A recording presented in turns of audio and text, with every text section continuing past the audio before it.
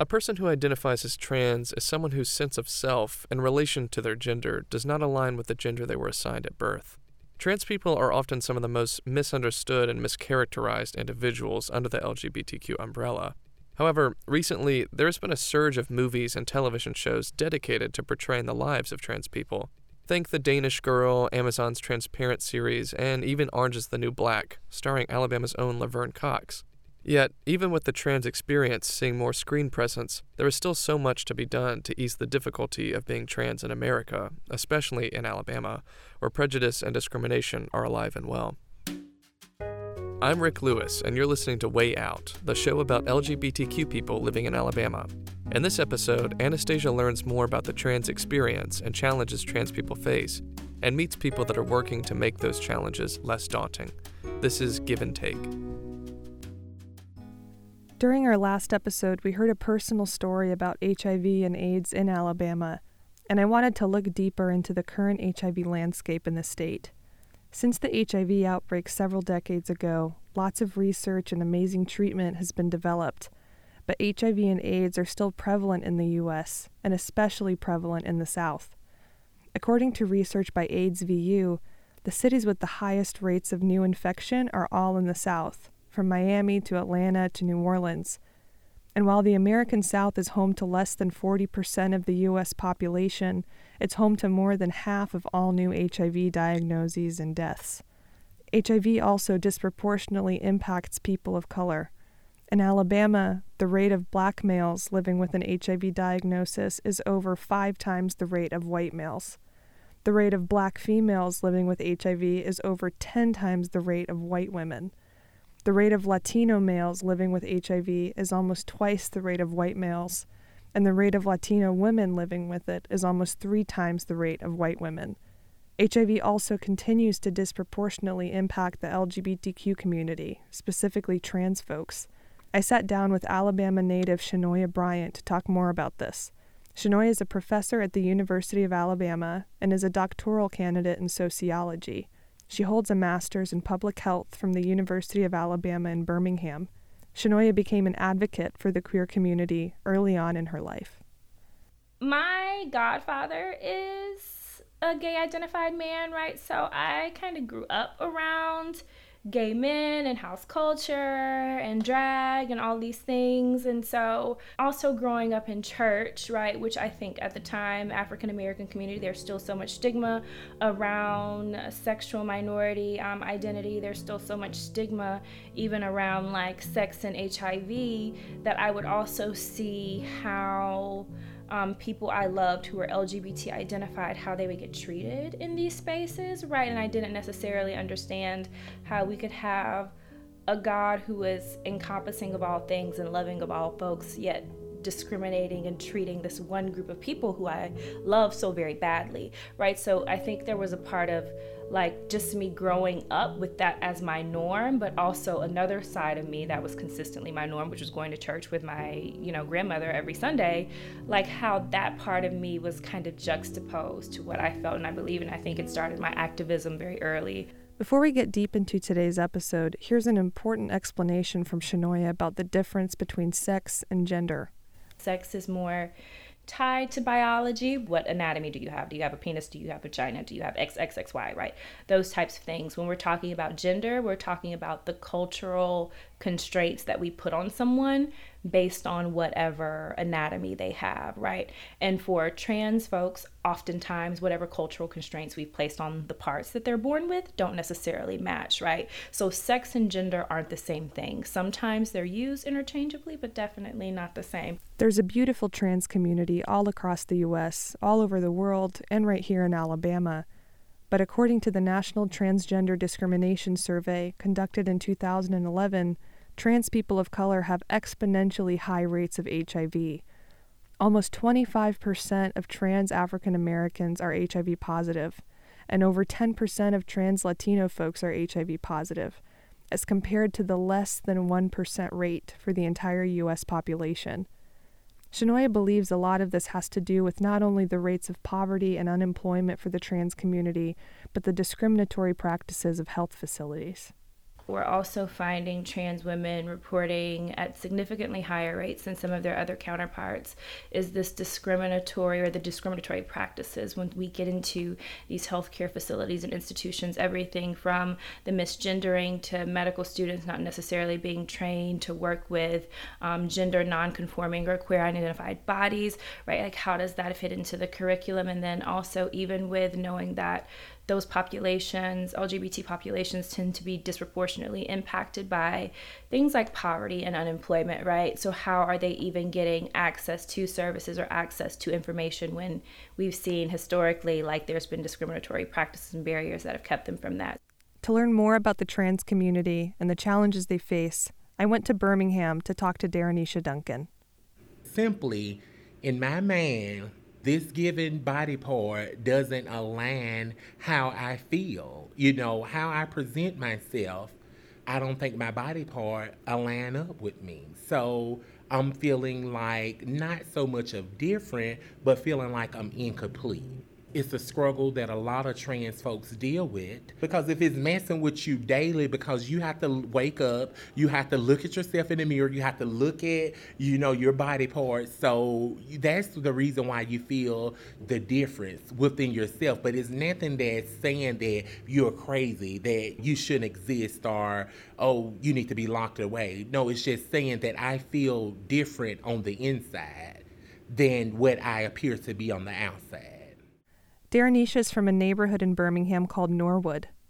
She was assigned male at birth and knew she was trans from a very early age.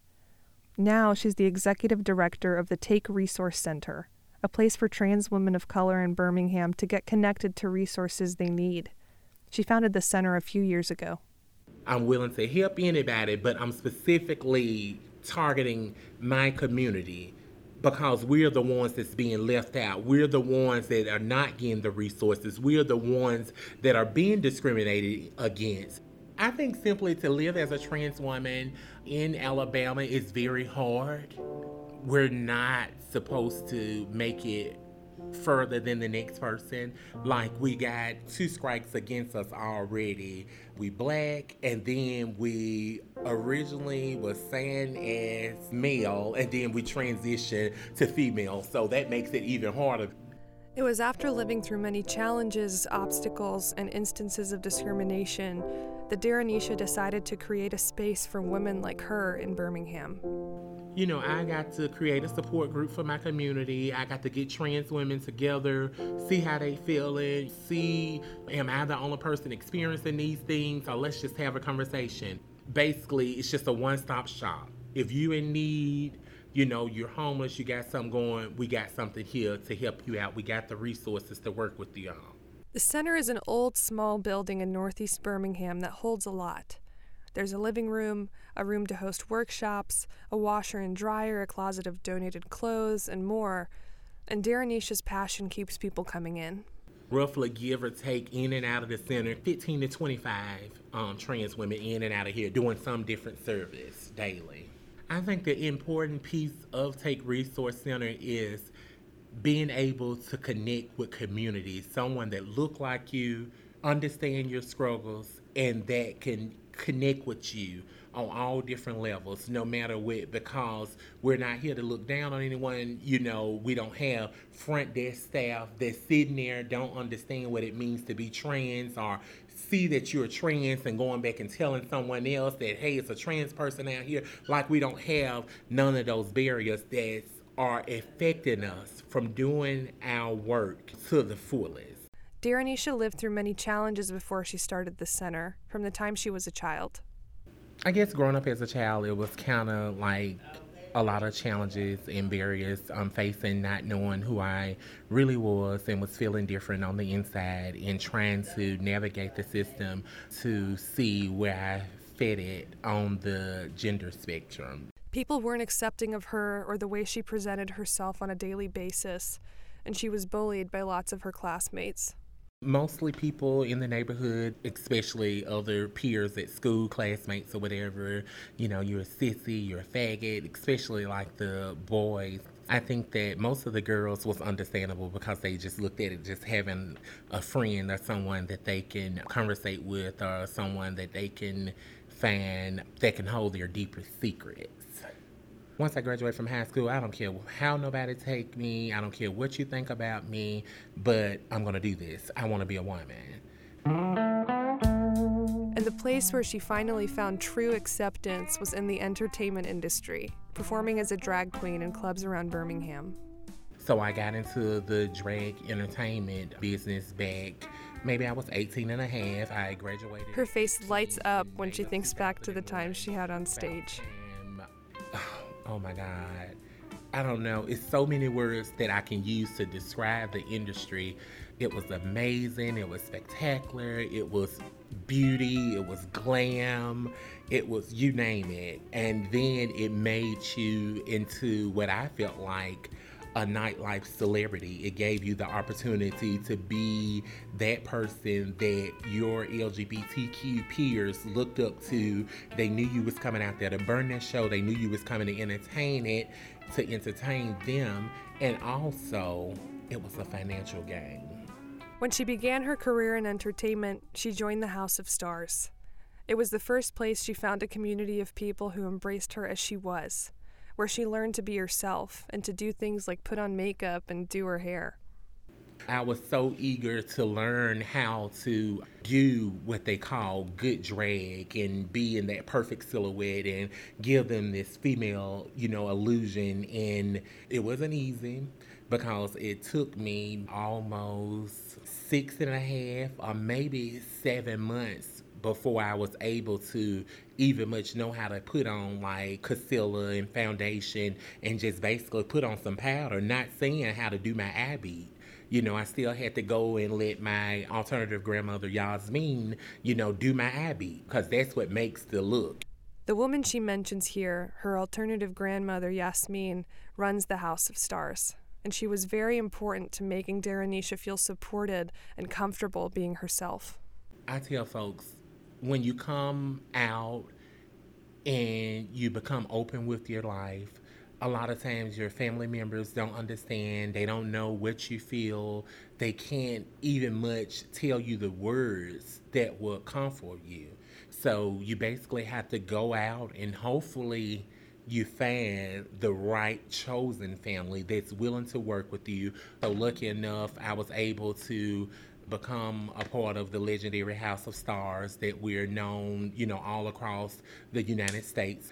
It's a very amazing house. The mother that runs it here in Birmingham, Alabama, which is Yasmin. Yasmin, she's amazing. She have taught me, she have invested in time, and she have built this woman, Daranisha, and not, giving up on me at damn time, but always encouraging me. In 2007, Daranisha legally changed her name and started applying for work outside of entertainment. I made up in my mind that I don't care what nobody say, I'm going to start applying for jobs, as Daranisha Danae Duncan. And so I went out and applied for a couple jobs. Of course, it was hard because I didn't get some of the jobs that I knew I qualified for. And I just knew then that this was a barrier and it's a challenge being a trans woman because people are not accepting you as women and they're making it hard for us. It was during this time of being turned away again and again at job interviews that Daranisha faced the employment discrimination that so many trans women face. From housing to workplace, that discrimination is very heavy for trans folks because of the gender marker law here that you can't get your gender marker changed unless you have had gender reassignment surgery and they want the actual letter from the surgeon. On the books in Alabama state law, you have to have a letter from a surgeon confirming you've gotten gender confirmation surgery to have the gender marker on your state ID changed. Now, gender confirmation surgery takes a lot of forms. There are operations on the face, chest, and genitals that could qualify someone for a legally accepted gender marker change. Lots of the public thinks that all trans people have had some sort of surgery, but that's simply not the case. A survey from the American Society of Plastic Surgeons reported that there were 3,256 gender confirmation surgeries in 2016. About 92% of those were on the chest, about 7% were facial, and less than 1% were genital. To be clear, many trans people don't want to get surgeries. There's a long recovery period for them, and chances of complications are high. Some opt to change the way they dress, the way they present themselves, and that's enough. Not everybody wants to medically transition. Everybody determines their own transition. People try to police what a trans woman look like or a trans man look like or whatever. You don't know because it's all different type of people in the world. I'm a person that decided to medically transition, but everybody don't desire to take their body through those type of chemically transitioning ways because people can feel like they perfectly fine how they are and they are able to live how they is and don't care what nobody say. But the greatest hindrance to getting any of these surgeries is cost. It costs upwards of $30,000 to have genital surgery, between $25,000 and $60,000 to have facial feminization surgery, and $5,000 to $10,000 to get breast augmentation surgery. This is a huge cost for anyone, especially for trans women, because the rates of poverty and unemployment stemming from discrimination and lack of educational resources are really high in the trans community. According to GLAAD, 29% of trans people live in poverty, and the unemployment rate is triple the normal rate and quadruple the normal rate for trans people of color. Here's Darrenisha. You go in, you're applying for a job. Yeah, honey, you can look the part and you appear and got a legal name change. You know, these people, they want to question and stuff and they want to get the reading the ID and then they look and it got the opposite gender mark on it. Then here's the flag. You know, that happened with me with one job. Oh, ma'am. Is something wrong with your ID? And I'm like, what's wrong with my ID? And she's telling me that the gender marker, and I'm just like, duh, you know, like, why in the hell are you looking at that? You know, I just wish the gender marker wasn't even much on the ID. Some of the ladies I have dealt with in trying to help get jobs, they have went to places and basically the employer is saying they can't take a risk. That's not right. You're not even much giving this person the chance to have an interview. You coming in, you think that you're clocking just because you have this radar of what trans look like, you know, or what a woman should look like and be like, oh, you know, I don't want to take this chance. So you're not even much having an open conversation with this person and even much see what they can bring to your company, bring to your team. So you've got trans women that are educated, that are trying to get on their feet, and they're not being hired. And there's also a great number of people who identify as trans who haven't been able to finish school, who haven't felt supported in their educational settings because of bullying and harassment from family, peers, and the community in general. You have trans women that are out there that have furthered their education, but you have a lot of trans women that have dropped out in the 9th and 10th grade, don't even much have a GED. I service quite a few ladies here in the center that have been high school dropouts. I was dealing with one lady that was actually bullied in school. The mother didn't know how to advocate for her. Counselors and, you know, people did not even much know how to protect or had policies in place for this trans student. And it was very sad for her participating and coming to take to see how she was struggling with trying to go to classes, fighting every other day at the bus stop or whatever. And I think that it's very sad that you can't get your education and stay focused without someone trying to make you feel less than. And it's very hard for the youth to even much stay focused in school, especially if they have a family member that's not supporting them, they're not being supported at home, and it makes the child feel indifference, and what you just push the child clean out to the streets, and then they have to go into survival mode. But only thing you can do is resort and be stuck in the sex work industry. Sex work ain't no underground industry in the United States because sex work is simply prostitution. It's the oldest profession in the book, but you just have to make sure things are coded because everything is so criminalized. You know, like, oh, if you doing sex work, oh, we're going to put you in jail. Why would I put you in jail for doing sex work? You ain't killing nobody. You trying to survive. So that means that the system have failed us as a whole, due to the fact that if you think that sex work should be criminalized and you don't have any jobs or any other resources to link these folks to, you're not doing your job. You making sure that the judicial system is gaining cash bonds and jail time off of these ladies, but you refuse to give them resources. You refuse to give them job readiness training. You refuse to connect them with a GED program or trade program. But better yet, you still ride in the same area where they're working at just to put them in jail. That's crazy. Something else that many trans women are forced to resort to is the black market, a system online and on the street where women try to get what they need to transition because, as we mentioned before, many can't secure employment and don't have health insurance, so they can't afford these things that are so essential to who they are.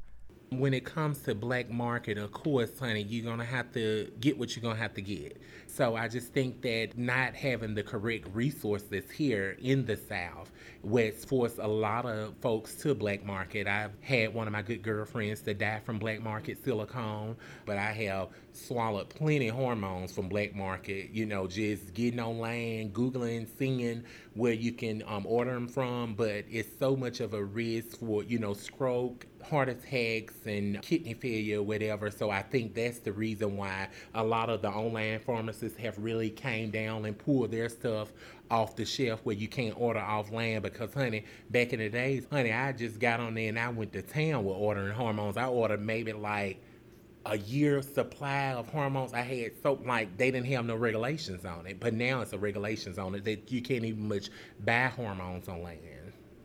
To hear more about the medical challenges faced by the LGBTQ community, specifically the trans community, we turn to Will Rayner, the executive director of the Magic City Wellness Center in Birmingham, Alabama. Stay with us.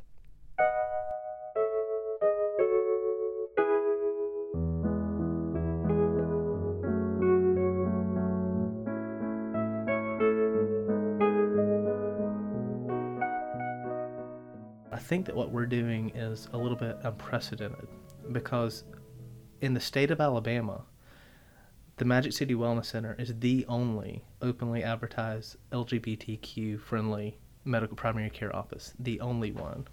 Rayner's been working with Birmingham AIDS Outreach, the Wellness Center's parent organization, for years now. But he's only a few months into the director position, and he's incredibly excited about the work being done at the center, the only one of its kind in Alabama.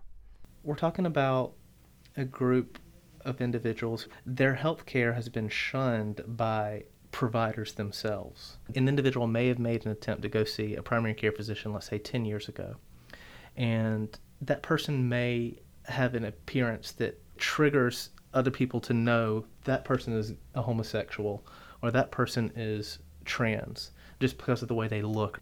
And when they show up to that doctor's office, they're going to be judged. They're not going to get the same type of treatment. So that person's never going to go back to the doctor. That individual is going to forego health care and go down a path of just having an unhealthy lifestyle because they're not getting the care that they had because of the way they've been treated previously. So the Magic City Wellness Center is here to remedy that.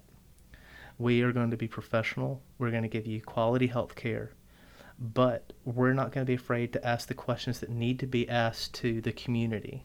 When they come here, they know that they're not going to be judged. The center's existence is critical not only for the LGBTQ community in Birmingham, but all across the state.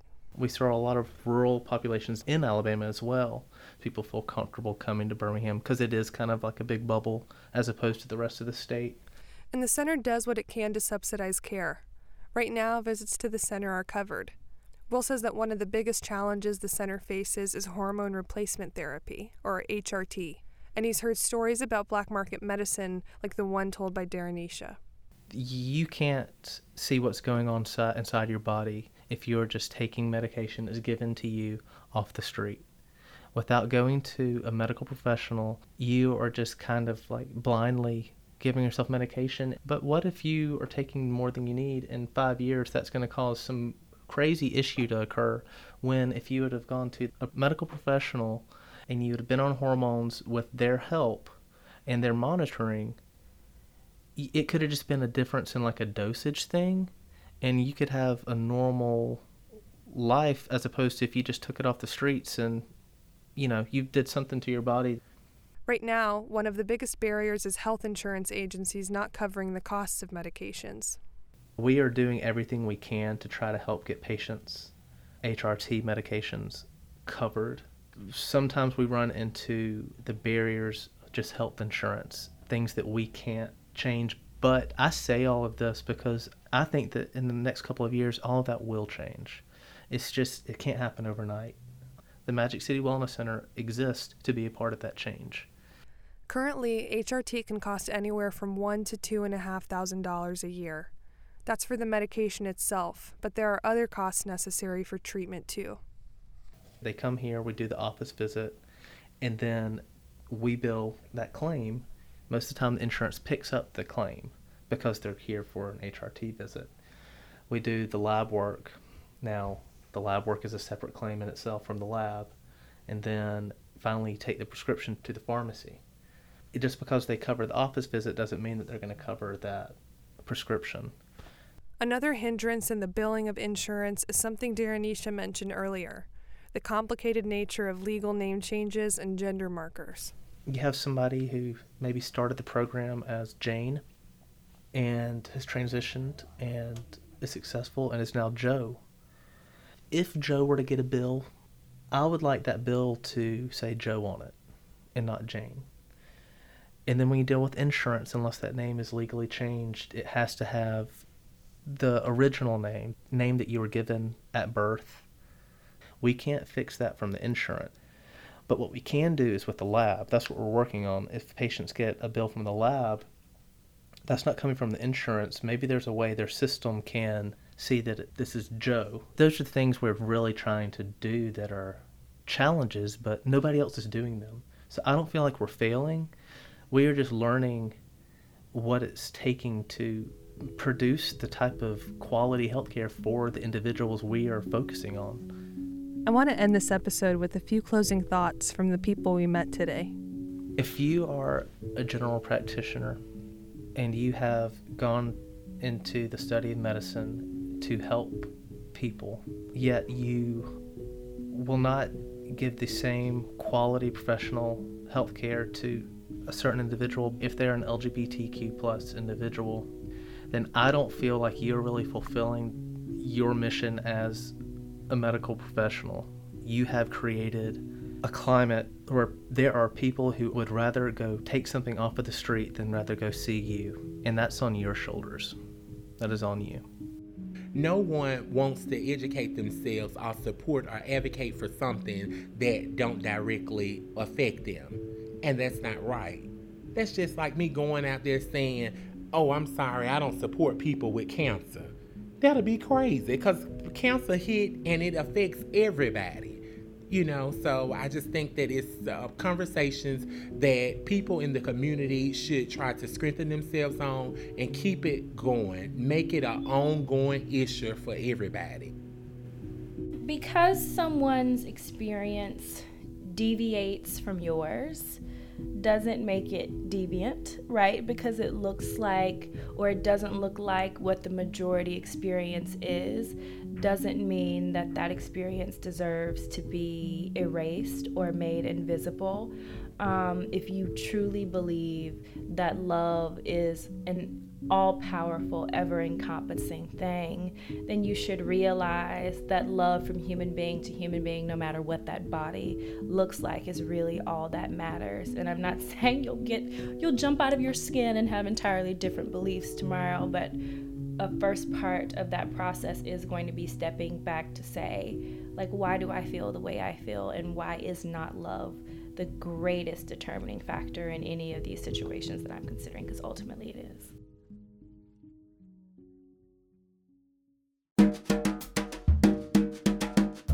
This piece was produced by Anastasia Titorenko and me, Rick Lewis. A big thanks to Shanoia Bryant, Darenisha Duncan, and Will Rayner for being a part of this.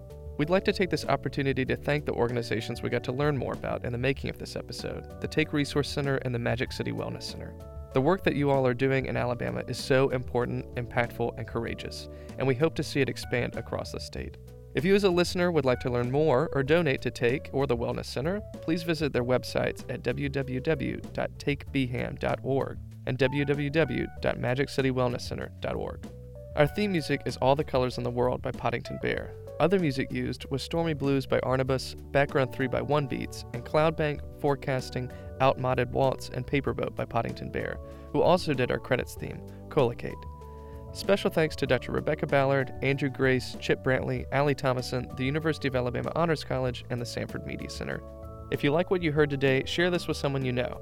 You can find our page on Facebook at Way Out Alabama Podcast. Please like, share us, and tell us what you think. Thanks for listening.